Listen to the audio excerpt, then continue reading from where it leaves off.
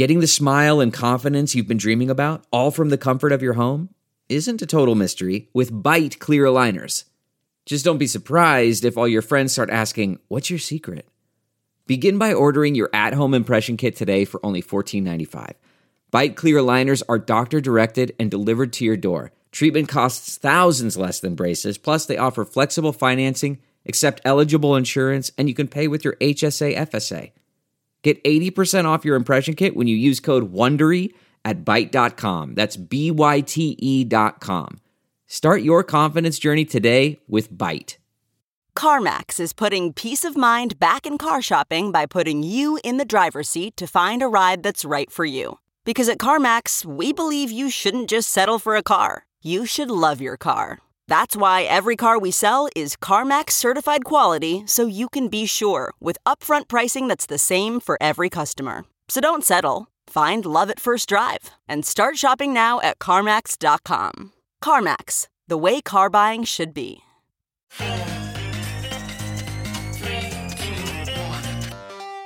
Welcome back to The Breakdown with me, NLW. It's a daily podcast on macro, Bitcoin, and the big picture power shifts remaking our world. The Breakdown is sponsored by NYDIG and produced and distributed by CoinDesk. What's going on, guys? It is Saturday, July 31st, and that means it's time for the weekly recap. And what a week! Price action was interesting. We were going on 10 daily green closes as I recorded this, although options expiry seemed to have dragged the price of Bitcoin down slightly. There is still definitely a lot of optimism from a price perspective. This is perhaps unexpected given how much regulatory news has hit the wires this week and how much markets have seemed to respond to this sort of thing over the past few months. First of all, at the beginning of the week, we had 3 hearings that touched crypto. One each about ransomware and CBDCs, but the main one from the Senate Banking Committee on the value of cryptocurrencies generally. That meeting showed simultaneously some clear work had been put in among certain senators to learn more about the space. But it also showed the entrenchment of a number of political opponents, most notably Elizabeth Warren, who lamented the shadowy supercoders, her term, who were the new exploitative superpower in this new financial sector that in fact would do nothing to break the power of the banks. Still, that was for the moment just bluster, and there was a heck of a lot of real action at the same time. Let's talk Binance first. Last weekend, Binance dropped max leverage from 100x to 20x, stopped crypto margin trading involving the sterling, the euro, and the Australian dollar, and finally, they reduced withdrawals for non-KYC'd customers. This sucks in a broad sense of showing you the breadth of acceptance of overarching global KYC regimes, but also, to be quite honest, I was shocked that they still allowed as much non-KYC withdrawal as they did. On Tuesday, CZ held a press conference where he said that, while there was no urgency, Binance was looking for the right replacement for him. This was based on their need to find someone who had regulatory experience and who could lead the transition of the organization as they moved from tech startup to financial institution. Now, that is a big shift given how iconic CZ is and how closely connected to the brand he is. On Friday, there were 2 more pieces of news. First, that Malaysia's Securities Commission had issued a public reprimand against Binance and were ordering it to shut down its websites and mobile apps in the country. Bigger than that, though, was that Binance announced that users in Germany, Italy, and the Netherlands would be unable to open new derivatives positions, effective immediately.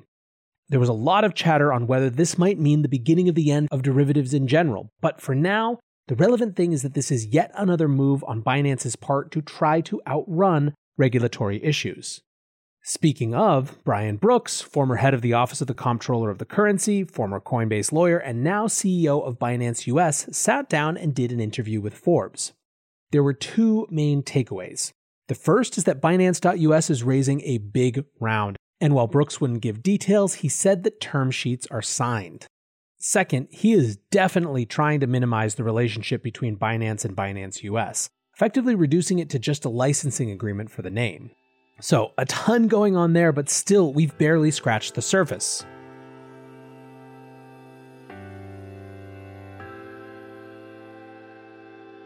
The Breakdown is sponsored by NYDIG, the institutional-grade platform for Bitcoin. As longtime listeners know, NYDIG is a major force in the Bitcoin space, and they're now making it possible for thousands of banks who have trusted relationships with hundreds of millions of customers to offer Bitcoin. That mainstream access is critical for all of us, and you can learn more about it at NYDIG.com/NLW. That's NYDIG.com/NLW.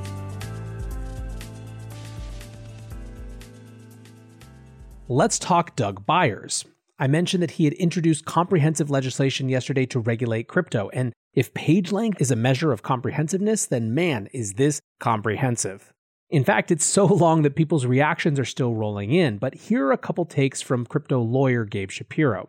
He organizes it into good, bad, and ugly, and in the good column he said that the definitions used are reasonably technically accurate. Low bar, right? He also said that there's a reasonably good approach to securities law, a fairly narrow definition of virtual asset service providers for Bank Secrecy Act purposes, and that the act basically lays off DeFi because it more or less admits to not understanding it yet. In the bad column, he says that it gives the SEC and CFTC exclusive power to classify the top 25 currently trading tokens as either securities or commodities with no clarity on the process and at their sole discretion.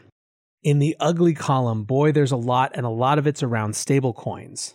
He tweets that the act, quote, has blanket, probably totally unenforceable and possibly unconstitutional rule that no person may issue, use, or permit to be used a digital asset fiat-based stablecoin that is not approved by the Secretary of the Treasury.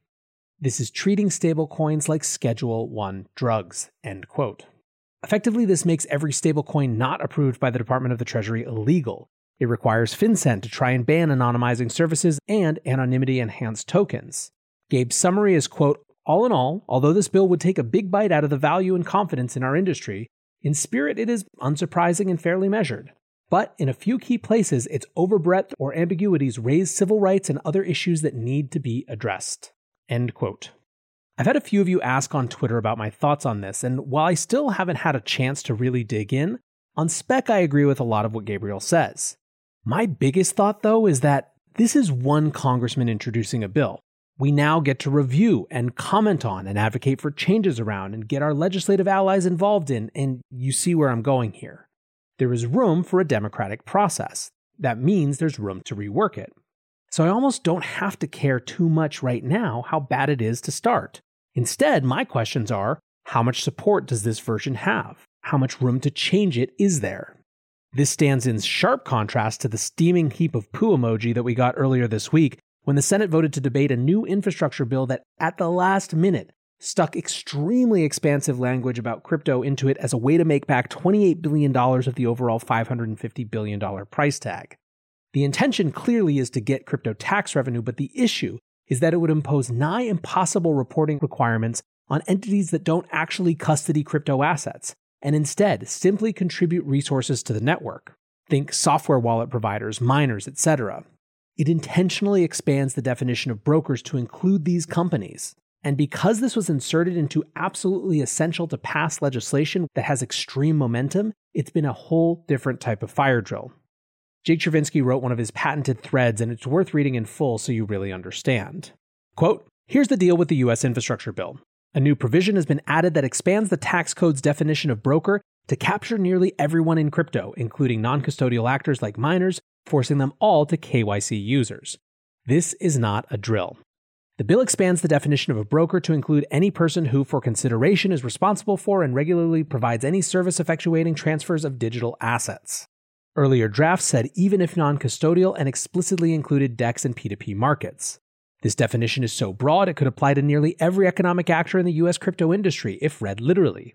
That includes proof-of-work miners and proof-of-stake validators, since providing a service to effectuate transfers of digital assets for consideration seems to fit both. It might include a huge range of DeFi market participants too, like decentralized exchange liquidity providers, liquidators, protocol governors, etc. Depending what for consideration means, it might also extend to non-economic actors like node operators or wallet developers. The scope here could be massive. The tax code requires brokers to comply with IRS reporting requirements. Most importantly, they have to give Form 1099s to their customers and file them with the IRS too. To fill out Form 1099s, brokers have to collect customer data, including name, address, phone number, etc. This means brokers have to KYC customers to comply with IRS reporting requirements. As a result, the provision functions as a surveillance mandate, just like the one Secretary Mnuchin proposed in the final days of the Trump administration. As before, this is a very bad idea. As those who understand crypto already know, users are pseudo-anonymous and access is permissionless. It's literally impossible for non-custodial actors like miners to get the information they need to do Form 1099s. In practice, this could mean a de facto ban on mining in the USA. This sounds insane, but it really might happen. Most crypto legislation goes nowhere. It's easy to ignore. Not this time. This provision is part of the bipartisan and otherwise popular infrastructure bill, which is moving quickly through Congress and is highly likely to pass. What does crypto have to do with infrastructure, you ask? The bill has to include pay-for provisions to raise revenue for new spending, so that it's revenue neutral as a whole. The broker definition is one of the pay-for provisions in the Senate draft of the bill. There are three main ways to raise revenue in a bill like this: increase current taxes, add new taxes, or improve tax compliance. This allegedly falls in the third category, making people pay taxes they already owe. Congress thinks crypto is full of tax evaders. It isn't. The infrastructure bill is estimated to cost greater than $1 trillion. Congress scored the new broker definition at $28 billion in added tax revenue. I have no clue how they got this number or how it's even possible to calculate. Regardless, this is no way to handle major new regulations.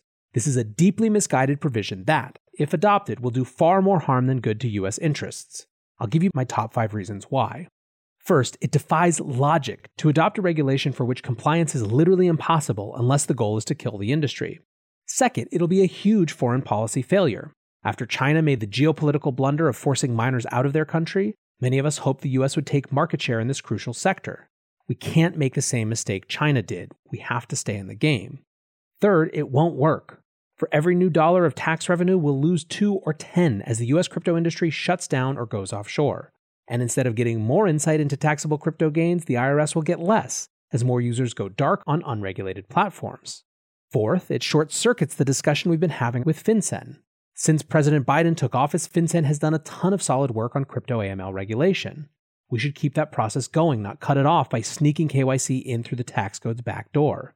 Fifth, the burden it'll place on civil rights is unacceptable. Our Fourth Amendment right to privacy limits how much surveillance governments can mandate without a warrant. And in a post-SolarWinds world, the last thing we need to do is expose more sensitive information to a security breach. So, what can we do? To start, don't panic. This provision isn't final yet and it can still be changed. Even if it passes as is, it shouldn't take effect until 2023 at earliest, so at least we'll have time to try to undo it, in Congress or the courts. This may be a long fight. If you're a U.S. citizen, call your members of Congress, especially Senator Portman if you're in Ohio. If anyone says this won't help after we held off FinCEN and the FATF, I'll lose my mind. If you're a leader of a U.S. crypto company and aren't involved in this yet, reach out to me or the team at the Blockchain Association. Your voice is especially important. Things are moving fast, which can feel scary. But as it was with FinCEN's proposed rule, it's been amazing to see this entire industry come together this week to fight against this. We really do have some of the best and brightest on our side. So that was extremely long. You got a little long read Sunday on Saturday, but I shared it because it does such a good job of laying out all the pieces of this. Picking up on that last thread of people coming together to fight this, MarketWatch published a piece called Crypto Allies Rally Against Ignorant New Tax Rules in Bipartisan Infrastructure Deal. Warren Davidson of Ohio said, quote, "Crypto has been around since 2008. For over 10 years, the space has had zero regulatory clarity, but it took the Senate all of a few days to use crypto taxes as pay-fors for a bloated infrastructure deal." Davidson also asked whether the move was, quote, "skillfully crafted or maliciously ignorant." Kristen Smith of the Blockchain Association pointed out, as Jake did, that many of these actors targeted simply could not comply because they don't have visibility into their customer transactions. She said, quote, "Instead of rushing through an untested provision with vast unintended consequences, we encourage Congress to work with industry to find language that works for all stakeholders, keeping America at the forefront of crypto innovation." There's also been a lot of weird talk going around about how much crypto is contributing to unpaid taxes. The IRS commissioner in April told the Senate Finance Committee that the absence of crypto transaction reporting contributed to $1 trillion of unpaid taxes. As Su Zhu tweeted, however, "Son, the entire market cap is $1.5 trillion. If you want to collect $1 trillion of tax, you have to help send this asset class to $30 trillion first." In either case, work behind the scenes continues and there still is a ton of confusion. Nick from CoinDesk tweeted yesterday, "Heard from various folks that things were still somewhat fluid regarding crypto tax reporting requirements, although I didn't expect this level of fluidity. referring to a tweet from Senator Rob Portman saying that the bipartisan group hasn't finished drafting its bill. Then someone else tweeted that the Senate is currently debating this. I prepped the weekly recap on Friday afternoon, so it's possible, if not likely, that something new will have happened by the time you're hearing this. I'll do my best to keep you up to date. In the meantime, though, I'll end on this positive note. Don't forget that the reason that there is such an increase in regulatory scrutiny is that there is a corresponding rise in us Bitcoiners and crypto users. Crypto.com this week released its latest study on global crypto users and found that between January and June, the number more than doubled, from 106 million in January to 221 million in June. It had taken 9 months to go from 65 million when Crypto.com started tracking to hit the 100 million user level, so the rate of growth is also accelerating. Put differently, the constituency of crypto users is bigger than ever. That means more people to advocate and fight. So let's make those voices heard. For now, guys, I hope you're headed into a great weekend. I appreciate you listening, and until tomorrow, be safe and take care of each other. Peace.